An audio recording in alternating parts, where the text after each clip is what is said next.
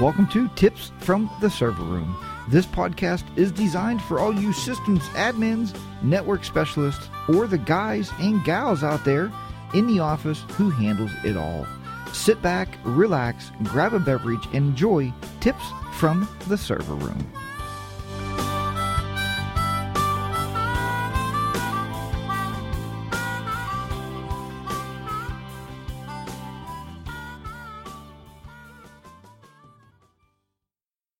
Hey, yes, welcome back, everybody, once again to Tips from the Server Room. This is episode number 133 for May the 5th, 2018.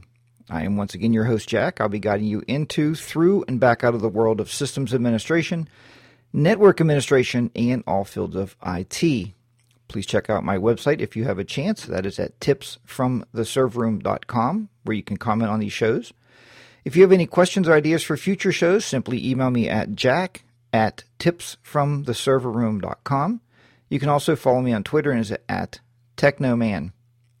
Just to let you know, this week's show has no video component. This is only an audio podcast for the week of May 5th, 2018.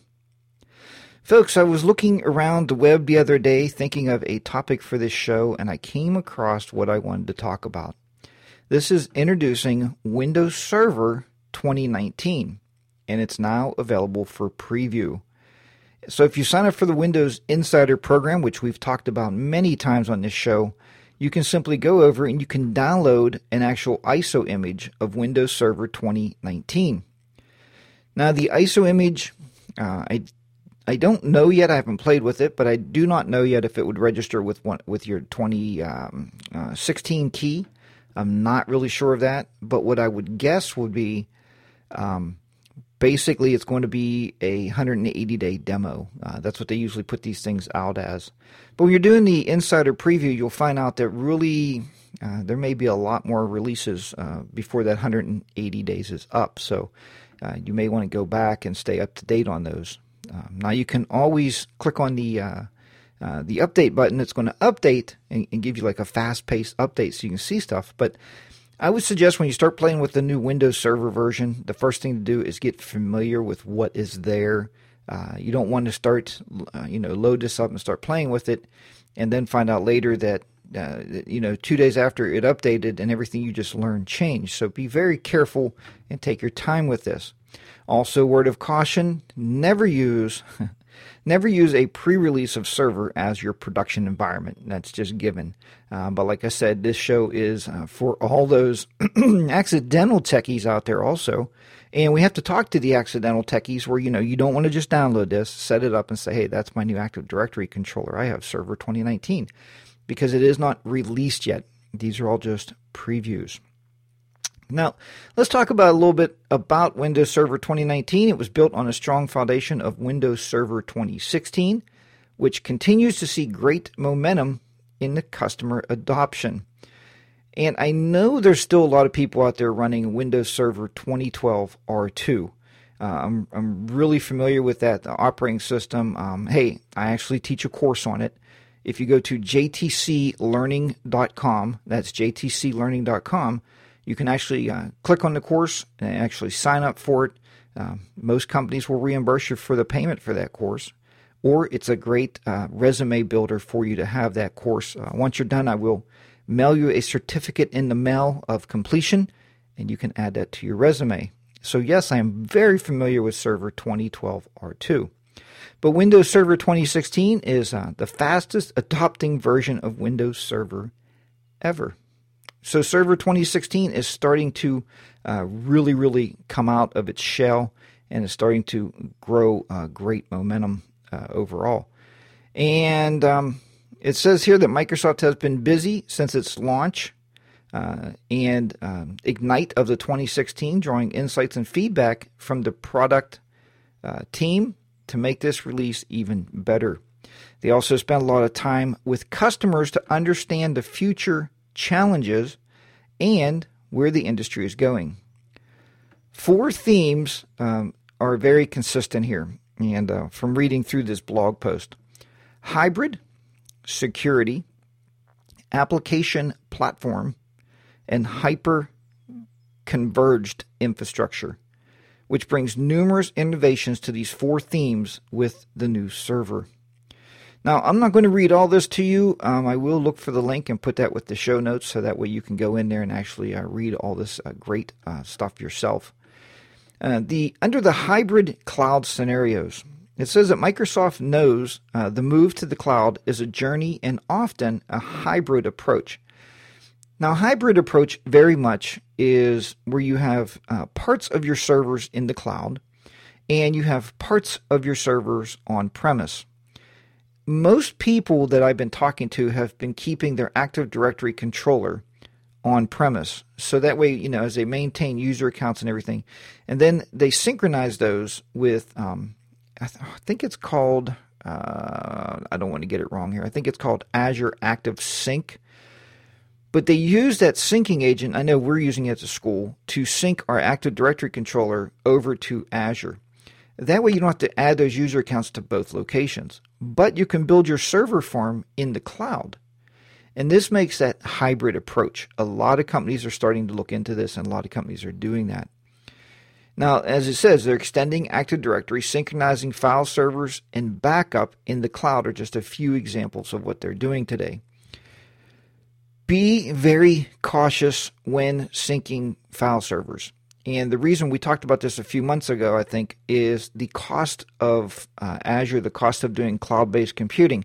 That's something at the school that we're still, working on, and we're still kicking around the ideas is how much does it cost to transmit a megabyte across the wire to your cloud-based servers? How much does it cost to open a Excel document because you're moving data back and forth across that wire? Those are things that you have to really dig into and see, is it going to be cost effective? You may actually want to keep your server that houses your files if you still do the old school routine and keep your files in your server rack. They should by now be all cloud based, but there's some very good cloud solutions out there. As I said, we're using Google Drive. There is OneDrive from Microsoft that people just rave about. There's Dropbox, there's Box. I see Amazon has AWS cloud-based storage. There is a bunch of solutions out there to store your information, and you don't have to keep servers in your racks anymore to store data or to store files for your users. And if you're getting into that, we used to get into that argument where, well, is it secure? Well, yes. I mean, come on. These bigger companies out there are probably keeping your stuff more secure than what you're going to keep it in your own rack, especially if you are managing your own firewall. I mean, people can come through there, boom, they got all your files, or they crypto lock them, and you have another whole world of nightmares coming up. So, something to think about when you're keeping those files in your own server rack. I would suggest put them somewhere other than on premise.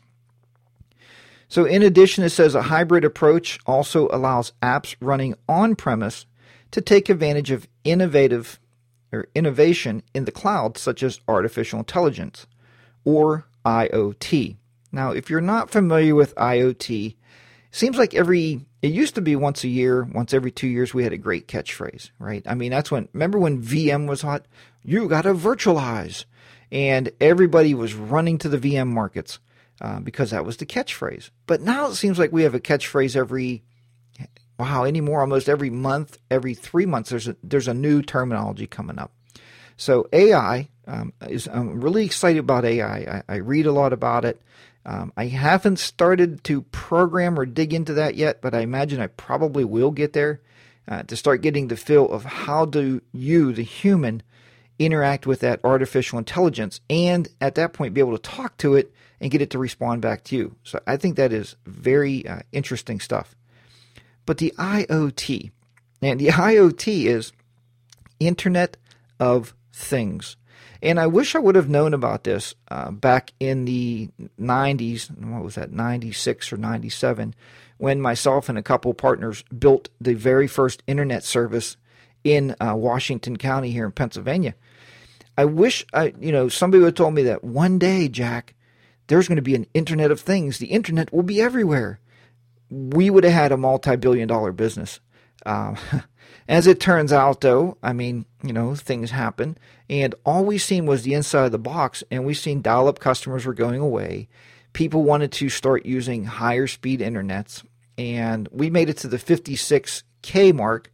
It cost us a lot of money to do that, but we were doing a digital 56K box with PRI lines, which is primary relay interface lines. And to go to that next level, to do something like DSL, was going to be another great expense that we weren't willing, or more, we weren't able to compete against Verizon and Comcast, who was coming up saying, we're taking over the market. So we ended up selling the business. And back then, nobody wanted to buy a website. I would go meet with business clients. I would go sit down with somebody at their desk and say, you need a website. We can design it for you. We can host it for you. It's totally hands-off. You tell us what you'd like on it. We will do all the programming, because back then you didn't have Wix and all these different places to do an easy website. We had to program them in Notepad. And companies said, why do I need a website? Now we have IoT, Internet of Things, which means the internet will be everywhere.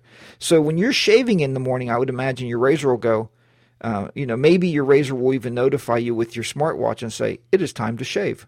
Because, I think the human is getting to the point where it's dumbing us down. We can almost be the Walking Dead at that point. Everything will be told to you what you need to do. Kind of like a robot. But yeah, that's kind of what I'm thinking. But the Internet of Things is just the internet everywhere. So it's something to really think about. At Ignite is what they call this. In September of 2017, they announced a technical preview of Project Honolulu. Now, if you've never seen this, please go over and check out this link. Project Honolulu is basically a total Windows management or server management environment. And when you look at this thing, if you used Windows Azure, Microsoft Azure, you will realize that it's exactly the same interface, or it's close to the same interface as what you're using on Azure. But you load this thing on your on-premise server, and you can manage your server environment just simply by using this great tool called Project Honolulu. And let's see here. Just scroll down. Okay, security. Let's talk a little bit about security, right? Everybody worries about security. All things are security. And with security comes some top priority. No, wait, security continues to be the top priority for our customers. Really? Who would think that security would be a priority for anybody? Absolutely, that's probably your top priority, is keeping things secure. The number of cybersecurity incidents continue to grow, and the impact on these incidents is escalating quickly. A Microsoft study shows that attackers take, on average, just 24 to 48 hours to penetrate an environment and infecting the first machine. In addition, attackers can stay in a penetrated environment without being noticed for up to 99 days on average. 99 days. And if you don't have the proper, and I tell you folks, if you don't have the proper monitoring software in place, and if you don't log on your servers, or if you don't have anybody in your environment that understands the servers and understands like how they should look at these, what they should be looking at security, looking at the firewalls, definitely look me up.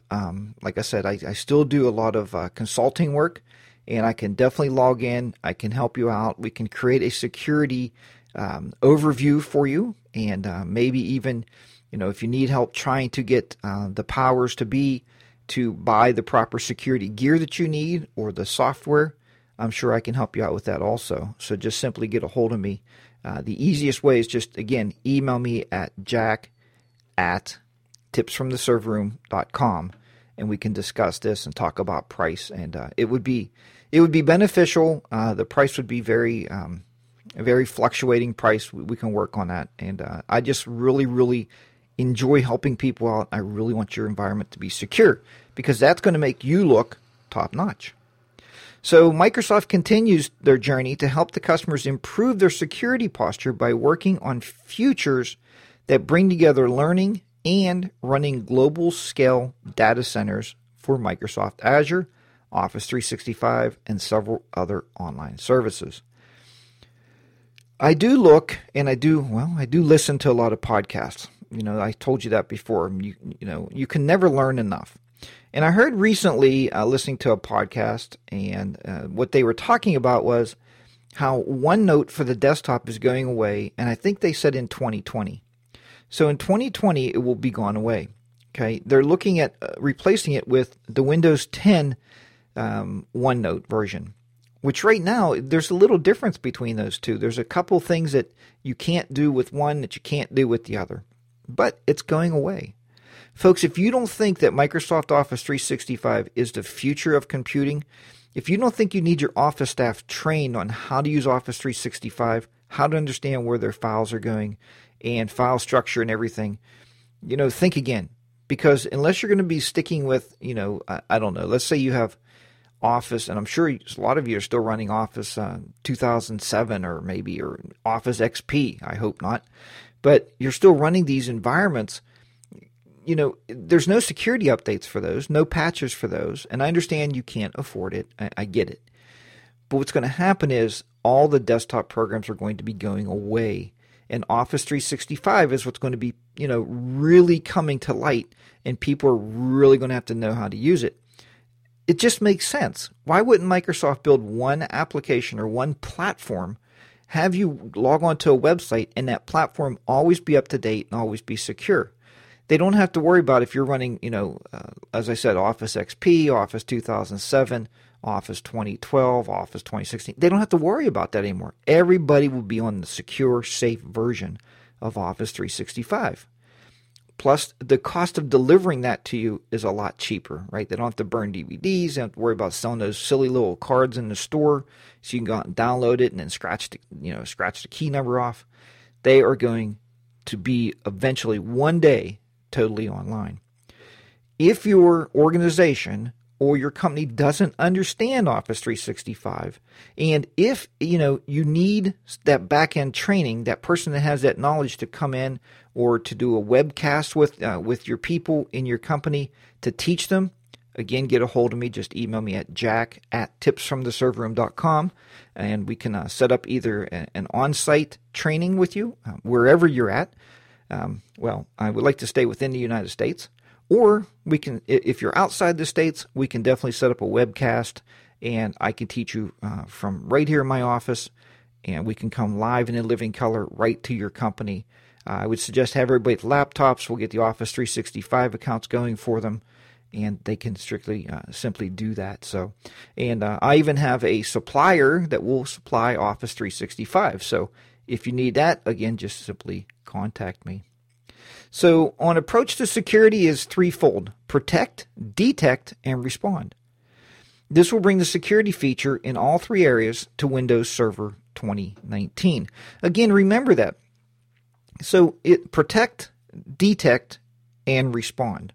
All right. So if you're protecting, we talked about this many times over and over and over. You're being very proactive, right? You're proacting because you're protecting your information. Now, if you're detecting, okay, you've seen something happen, and then you have to respond to it. And now, if you just go to that response phase, that's a reactive. That's a reaction to something that happened on your network. And it happens, believe me. But when this happens, maybe we'll talk next week about or did I talk about that last week? Maybe I talked about that last week. There's a very systematic approach when something happens. Don't just start pulling cables. Don't just start deleting files. Be very, very vigilant in your investigation to find out what happened, how it came in, and documentation is very, very important. So yeah, the reactive part, everybody just wants to jump and yell and scream about it, but you really don't want to do that. You want to be, very, very, you want to approach it in a very systematic way. Let's just see here if we're going to talk about anything else. Let me see where I'm at here. Okay, the application platform. A key guiding principle for us, for Microsoft, the Windows Server team, is a relentless focus on the developer experience. Two key aspects to call out for the developer community are improvements to Windows Server containers and Windows subsystems on Linux, or WSL. Because remember, there is some subsystems and there's some Linux now running on Windows, right, on the new releases of Windows 10. I believe it's an SSH shell. I have not used it, so I'm not going to comment a whole lot about that. But since the introduction of containers in Windows Server 2016, Microsoft has seen a great momentum in its adoption.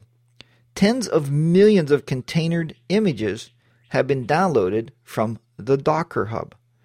The team learned that the feedback that a smaller container, large or image size, will significantly improve experience of developers and IT pros who are modernizing their existing applications using containers.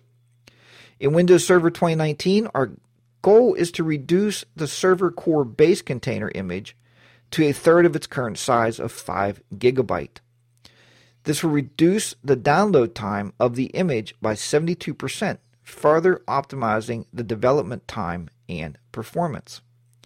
So, very easily put, you have to think about the application. If you are a developer, they are definitely working with you to create a better platform for developers out there. The Hybrid Converged Infrastructure, HCI. The Hybrid Converged Infrastructure, HCI, is one of the largest trends in the server industry, according to IDC. The HIC market grew 64% in 2016, and Gartner says it will be a $5 billion market by 2019. So basically, customers are looking for an HCI solution that can use Windows Server 2016 and the Windows Server software-defined program today. So Microsoft basically partnered with the industry-leading hardware vendors to provide an affordable and yet extremely robust HCI solution with validated design. In Windows Server 2019, we are building a platform by adding scale, performance, reliability. We are also adding the ability to manage HCI deployments in Project Honolulu to specify the management and day-to-day activities on HCI environments. Again, this is something you're going to have to read more about, during this link. Go into the link. Like I said, read more about it. I just wanted to touch base with you folks today, give you a little bit of highlights here and a little background. And we also threw, and I hope you weren't too upset, but I also threw a few of my services in there. If you do need those, definitely contact me. I can definitely help you out in any way you need. Again, like I said, either on-site or by all means remotely. We have many, many tools to remote manage or remote assist everybody out there. So my final thoughts on upgrading from 2008 R2 or 2012 R2.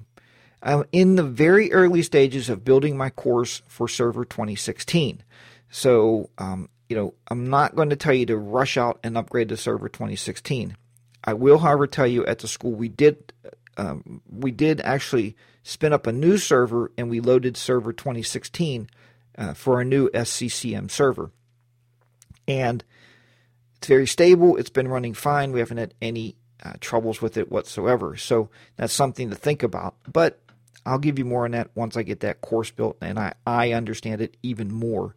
Then we'll talk more in depth about should you run an upgrade.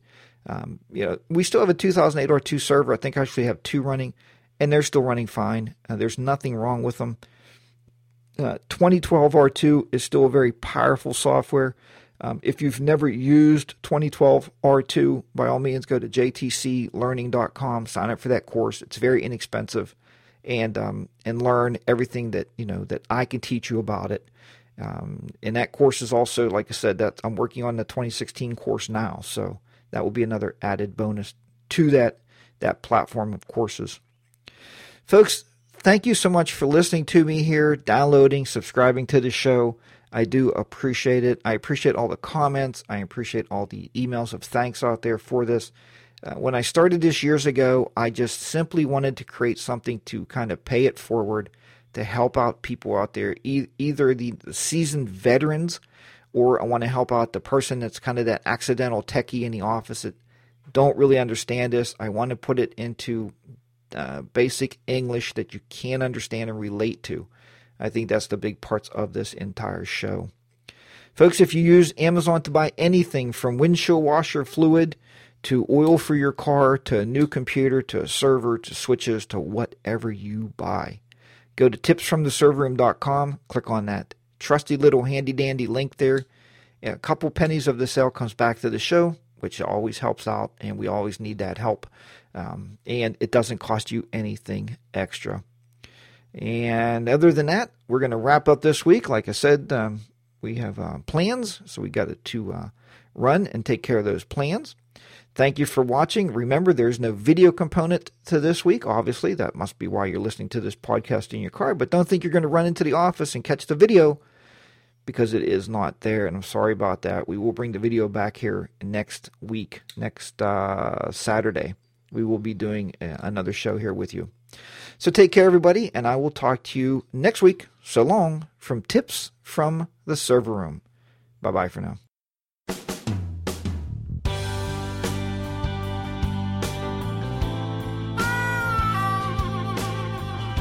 You just listened to Tips from the Server Room with your host, Jack.